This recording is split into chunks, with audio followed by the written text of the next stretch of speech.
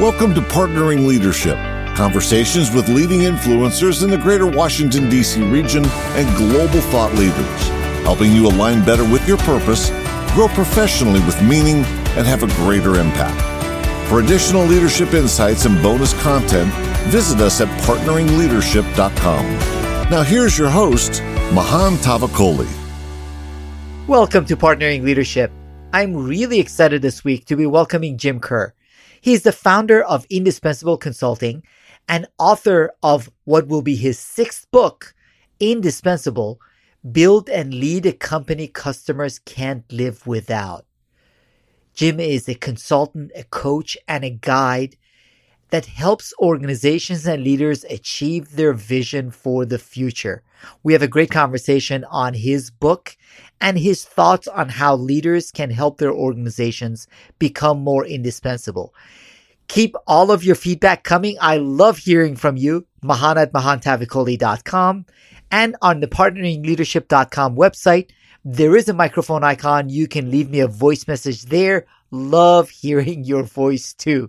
For those of you listening to this episode on Apple, don't forget to rate and review when you get a chance. That way more people can find these episodes. Now here's my conversation with Jim Kerr. Jim Kerr, my friend, welcome to the Partnering Leadership Podcast. Mahan, it's great to be here. Thanks for having me. I am really excited to both find out a little bit more about you and share that with our listeners, but also to talk about your excellent new book that is coming out this month on Amazon. So first off, though, wanted to find out, Jim, whereabouts did you grow up and how has that influenced the kind of person and leader you've become?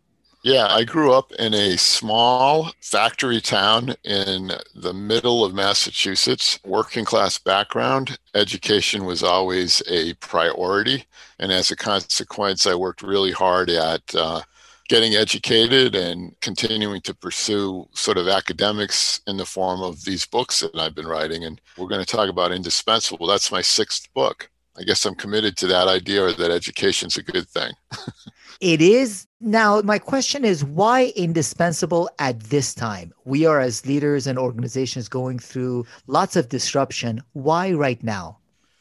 Well, for that exact reason, I think, Mahan, because we've been disrupted in ways we never imagined, I think a book like this becomes of critical importance because it kind of provides an agenda that can be followed to create a business that customers can't live without. And it's, by the way, kind of 30 years in the making. A lot of what's in this book are things that I've practiced over the last 30 years. Of course, included the things that worked, but I also talk about some of the things that didn't work so well and the lessons learned from that. So I think it can be a really important guide to any leader who's trying to recenter their business, if you will. And I use a lot of other industry examples as well, not just from my clients, but also things going on in industry per se. So there's lots of good industry examples in there, and you can see what terrific, indispensable leaders like Bezos and Musk and so on are doing to keep their companies vital. And I hope that the end result is something that readers can really appreciate. It is, and I really appreciated getting a chance to read the book. Now, it is a guidebook to help leaders become indispensable and lead their organizations to become indispensable. So what is the definition of indispensability in your view as we then talk about the elements of the book? I kind of start the book off with a definition right out of the Merriam-Webster dictionary, and that's being absolutely necessary and not subject to being set aside or neglected. What that means from a company point of view is that you're so important to your customers that they really and truly can't think of doing business without you. And isn't that what every great business wants to become, that indispensable entity that customers prefer over any others that might be available in the marketplace? And to that end, you say the golden rule of indispensability is do unto your customers and your team as you would want them to do unto you. Now, my question, Jim, is doesn't every leader say that? So what is the difference in the organizations that truly embody it than all the other leaders that say that anyway?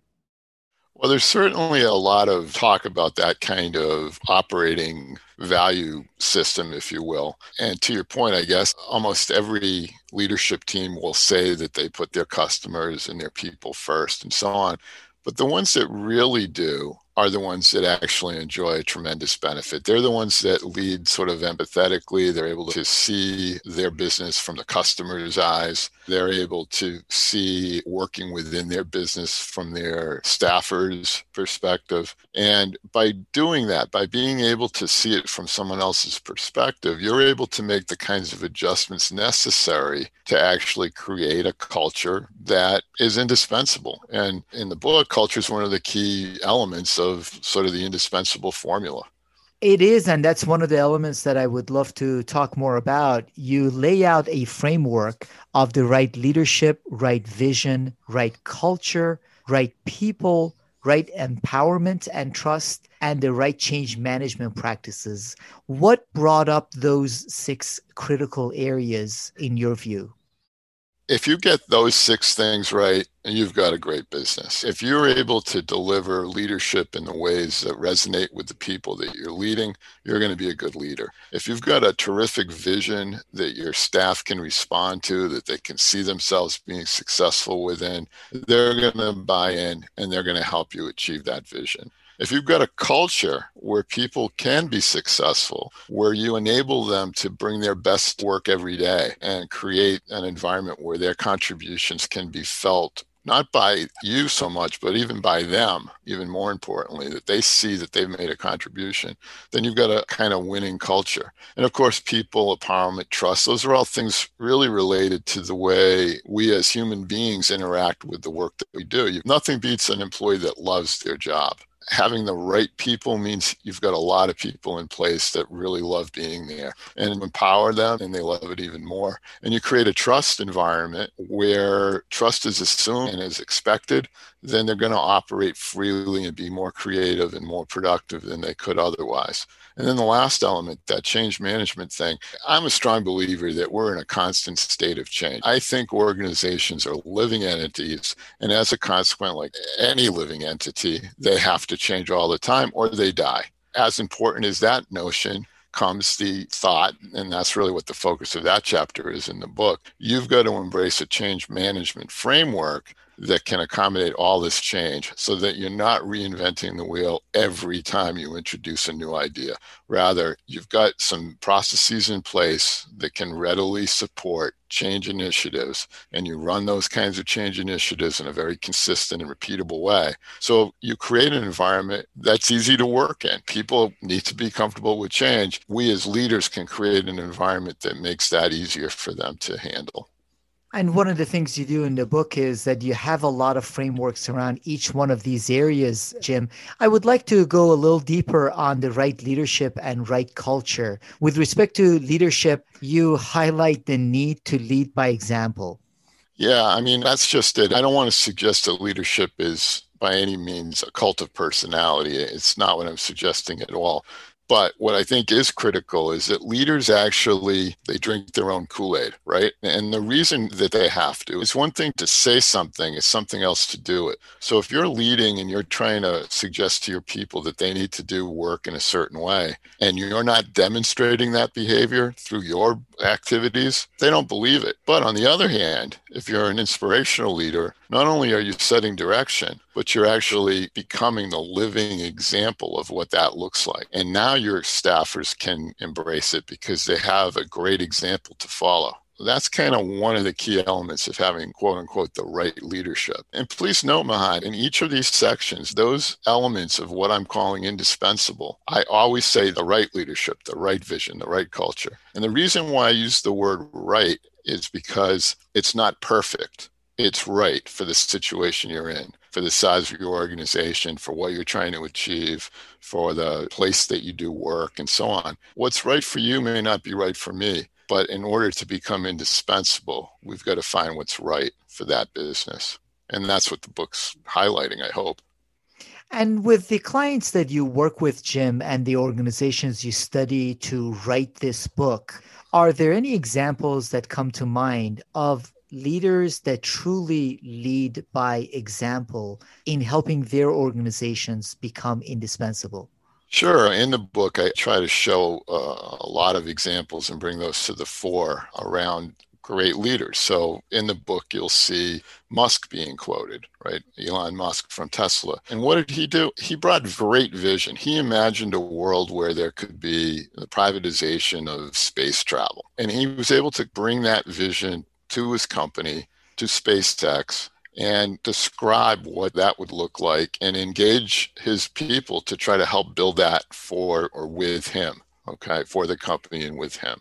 Jeff Bezos from Amazon, tenacity, right? What a great example of sticking with it. Because if you remember back when Amazon first started, it didn't turn a profit for many, many years. And it took quite a while for it to become the behemoth that it is today. So just a couple of examples of leaders that are actually walking the talk. They're willing to do what's necessary to make it come true, to make their idea for their businesses come true. And another one of the points that you make that really resonated with me, because it's important, but it's really hard to embrace as a leader, is encouraging dissent. Yeah, dissent is an interesting thing. In some companies that I work with, it's very dangerous for a staffer to offer a different opinion than their leader. It's not welcome. They don't want to hear bad news. And as a consequence, those businesses suffer tremendously. Because guess what? There's always things that aren't going quite the way they should. And if you've cultivated a culture that doesn't want to hear bad news, then guess what? You're not going to hear about the bad news until it's too late to fix it. So it's critical that we adopt the idea that we can seek dissenting opinions, that we can look for bad news in essence, and that we can do something with that. And we can use that dissent, if you will, as a means of shaping or reshaping our own ideas for what we have to do next as leaders. So I welcome dissent. I want a different point of view because it's just going to make one of two things. It's either going to make my idea better because I will now consider this other idea, this opposing point of view, or if I can prove that what I'm thinking is right, then I've just defended an idea and makes me feel more confident that where I'm going is actually the right place to be. So dissent's a good thing, and we should welcome and encourage it within our people. We should. And one of the things that is a challenge for a lot of leaders is that the higher up they move in the organization, the less feedback they end up getting, part based on their behaviors, part based on the way many of us are used to not wanting to give feedback to people that are above us in rank in the organization. So any thoughts and experiences with respect to how leaders can actually encourage that environment of feedback and show their openness?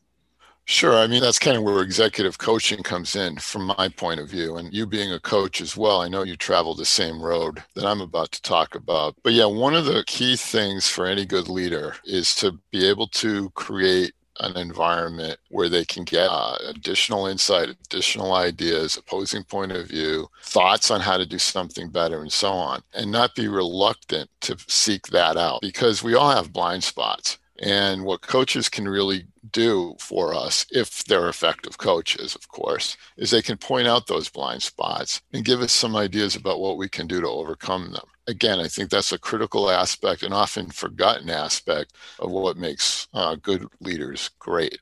Great leaders tend to have executive coaches that are helping them along. And to your point, the further up the chain you go, the lonelier it gets. And why is that? It's because it's hard to find people inside to be that sounding board because people inside just might have parochial points of view. If they can convince their leader to adopt, can actually be beneficial for them.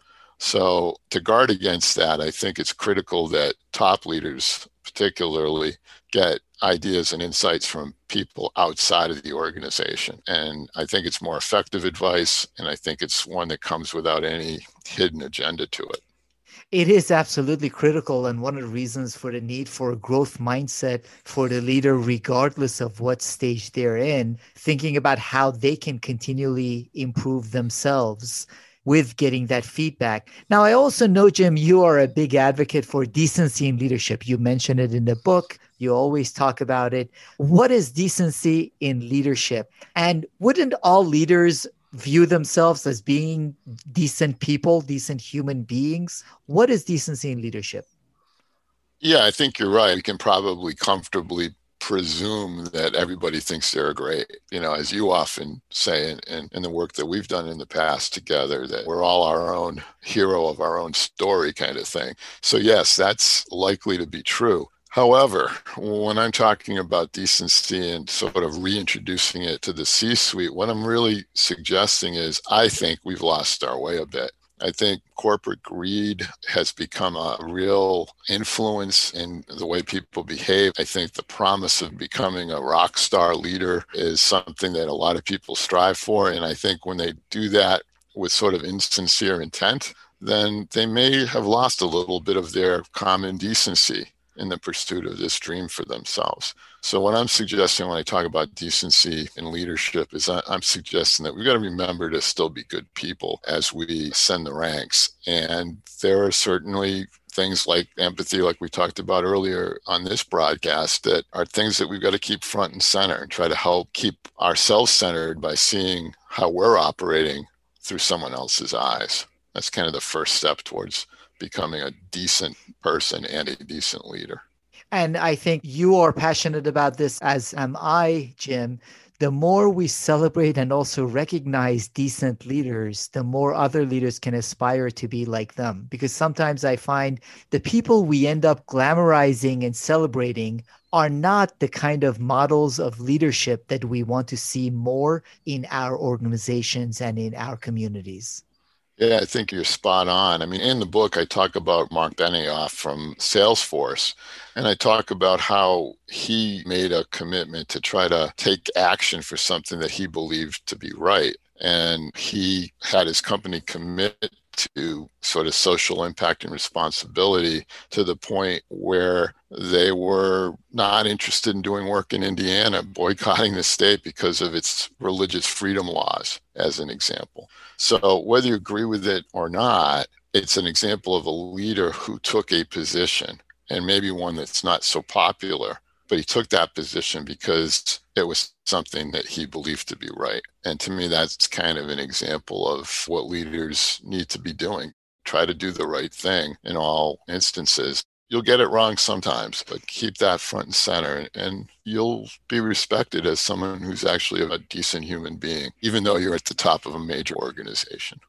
Employees are expecting that, clients and customers are expecting that. So we are all expecting our leaders to live up to different standards, as you mentioned with Mark Benioff. Now, you also spend a lot of time on the right culture, and I agree with you that culture is absolutely critical. You say if you want to be indispensable, you need the right culture, period. End of sentence. So I can sense the conviction even in your writing, Jim, which I love. And then you shock me with a statement afterwards. You say a juice bar is not the answer. Really, Jim?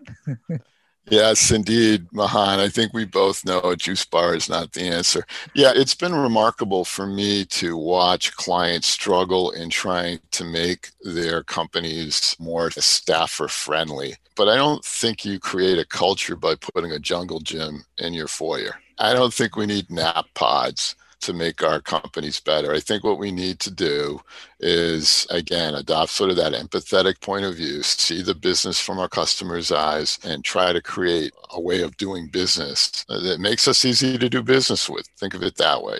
We've got to just deliver what we promise. We've got to be able to offer the kinds of products and services that meet customers' needs. To the point we made earlier, and I was quoting you when I made it, but we need to be the providers of the ingredients necessary to make our customers the heroes of their own story. And if we can do that kind of thing, I think we're going to have the kind of culture that is indispensable.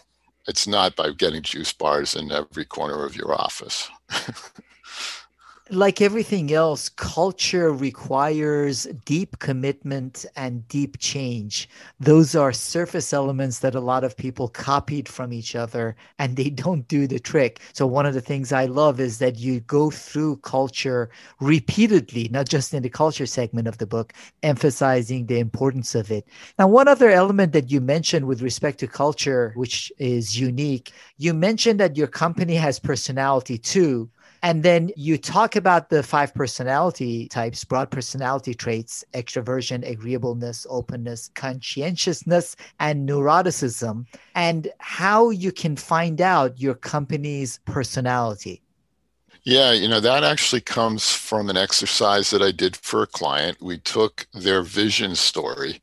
And as you know, I'm a big proponent of developing a vision story, not just a vision statement. You need to make sure that when you're setting direction for an organization, that you can craft a really compelling story that shows everybody being successful within that future vision for the business. And it's got to be compelling, engaging. It's got to have the vivid details necessary where people can really thirst for being in a business that operates that way. And I just completed that work for a major client, and IBM Watson had a tool that they were promoting that had to do with personality assessment. And I thought, what an interesting sort of innovative thing to try. Let's take the vision story and put it into this Watson application, and let's see what comes out. And what we got was a personality profile based on the vision story. And it talked about an innovative business with, open-mindedness, with empathy, with the ability to manage change, to be disruptive, et cetera, which were all the kinds of things that we were talking about in that company's vision story. So the personality that matched the words to the story was one that was truly aligned. And I thought it was a great sort of, again, innovative way to test the notion of whether or not we were able to define a personality for that future business. That was what we were aiming to try to do, and I think it worked. You say it too, Jim, and I couldn't agree more that all organizations have a culture. The question is, how intentional is that culture? So part of this reflection can enable leaders to become more intentional in the culture of the organization. Yeah, I think so, for sure. There's a de facto culture everywhere. So every business, whether they think about culture or not, has one. And that's what I was writing about in that part of the book. Don't short shrift the importance of culture.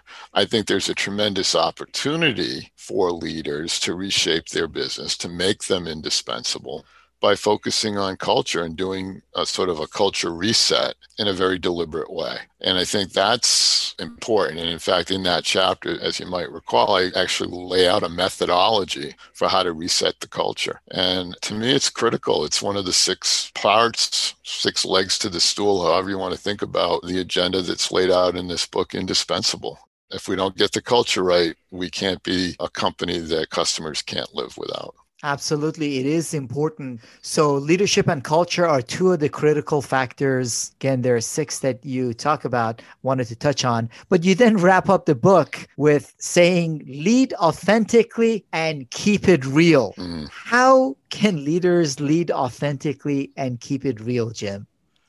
Again, I'm not suggesting anywhere in the book that you do anything that's not you. You have to do you. And that's kind of the message at the end. I've provided the agenda. It's those 6 things. And you as a leader have to do those 6 things to quote unquote get it right. Because remember, each one of the other sections is the right leadership, the right vision, and so on. To do it right, you have to do it authentically. You have to make sure that who you are is in everything that you do and not try to be something you're not. And that's kind of the closing message there. Do these things, do it your way. You're going to create a business that people prefer over any other. If I want to try to be Elon Musk, I'm not. So I can't think that I'm going to just adopt what he does and it's going to work for me. I have to do me my way, and you have to do you your way. And I think if we follow these 6 principles that are laid out in the book, what I really think of as an agenda, if we follow that agenda and do it our way, then we will build successful businesses. And you do lay this out beautifully, Jim. I'm just wondering, there is a lot written on leadership, and leaders constantly consume information, read books on leadership. In your view and your experience, what separates those that read a book like yours and end up being able to implement it and succeeding from those that don't? I'm sure lots of people will read your book. Some will implement, some won't. What separates those successful leaders from the not so successful leaders that have consumed the same information? Yeah, it's funny, in my high school yearbook, and this is going back, I guess, closing the loop right back to your first question about how I grew up and so on. And I'd mentioned that education was a value, and so was hard work. Coming from a blue collar family, hard work was something that I saw every day. My father and my grandfather before him would come home from the factory sweaty and dirty and tired, but they worked every day and they did overtime shifts and so on to provide for their families. So hard work is the thing that makes the difference, I believe. So to kind of answer the question more directly, the quote I used in my high school yearbook, happy are those that are willing to do what other people aren't willing to do. So someone that reads this book and gets inspired and puts in the effort to follow the agenda that's in the book, they're going to make a difference for their company, regardless of what level of leadership they are. And I wrote this book for not just the top leaders, but every leader, from the next gen, first time person hoping to be a CEO someday, all the way up to the folks that inhabit the C-suite. If they put the effort in, this can make a difference. Someone that reads it kind of passively and says, hey, this is nice, good ideas, good reminder, and chooses not to do anything with the advice, well, this book's probably not going to make a difference for their business. If you take it seriously, you work the agenda, I think you're going to see results. So in addition to this great framework that you lay out that can be implemented by leaders to make their organizations indispensable, are there any other leadership resources you find yourself typically recommending, Jim? I read constantly, thousands of pages a week, and there are all kinds of great business authors out there that have inspired me, that I've been even taken a different point of view from, and so on. There's a few people that really continue to influence me with everything they produce. Marshall Goldsmith is a great example of someone that does that for me, whether it's a video or an article or one of his books. So I can point people there, and I can suggest that a lot of what Marshall talks about is about decency. It is about empathy. It's about being able to see things from a different point of view. And I think that's a critical trait to develop in oneself. And then there are many, many, probably too many for me to even think about listing. Do a search on a topic that you're interested in, whether it's decency in leadership or competitive intelligence on the manufacturing operation, whatever your thing might be, and see what's out there and parse through it. And you'll collect ideas and thoughts and maybe derive strategies from that kind of commitment to learn. And you yourself are continuously putting out a lot of great content in addition to this being your sixth book. So how can listeners find the book, connect with you, read more of the content that you're producing, Jim? First things first, the company's website is indispensable-consulting.com. The book, Indispensable, Build and Lead a Company Customers Can't Live Without, is available on Amazon. And I write quite a bit in CEO world these days, so you can probably find some great articles there. I also write quite a bit for managementissues.com. So that's management-issues.com. And those have been places that really welcome the kind of content and messaging that I have. And that's where you'll find a lot of other pieces that I've developed that sort of support this whole indispensable concept that I've laid out in this book. Fantastic. I really appreciate both this conversation, Jim, and more importantly, the great content you're putting out in the world, including this book, helping leaders become more indispensable and lead their organizations to become indispensable. Thank you for joining me, Jim Kerr. Thank you, Mahan. It's been a great pleasure. Much appreciated. You've been listening to Partnering Leadership with your host, Mahan Tavakoli. For additional leadership insights and bonus content, Visit us at partneringleadership.com.